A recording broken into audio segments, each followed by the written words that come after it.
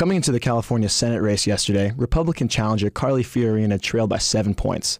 That's according to a Wednesday poll released by the Public Policy Institute of California. Christian Gross is a Senate expert and professor at USC. Gross says Fiorina must play against boxers' liberal point of views to have any chance of making up the deficit come November.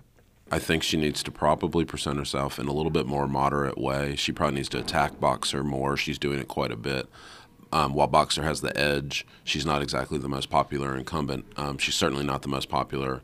Gross says Fiorina also has to fight through Boxer's attacks on her record as a CEO in Silicon Valley. I think Boxer's attacks against Fiorina for her time as head of HP have been really effective, and Fiorina needs to somehow get past those attacks.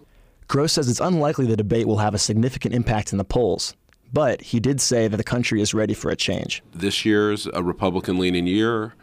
Even in California, Democrats still are more likely to win, but being a Republican, while not an advantage for Fiorina, may not be the typical disadvantage that it often is. This is the last scheduled debate between the two candidates. Benjamin Gottlieb, Annenberg Radio News.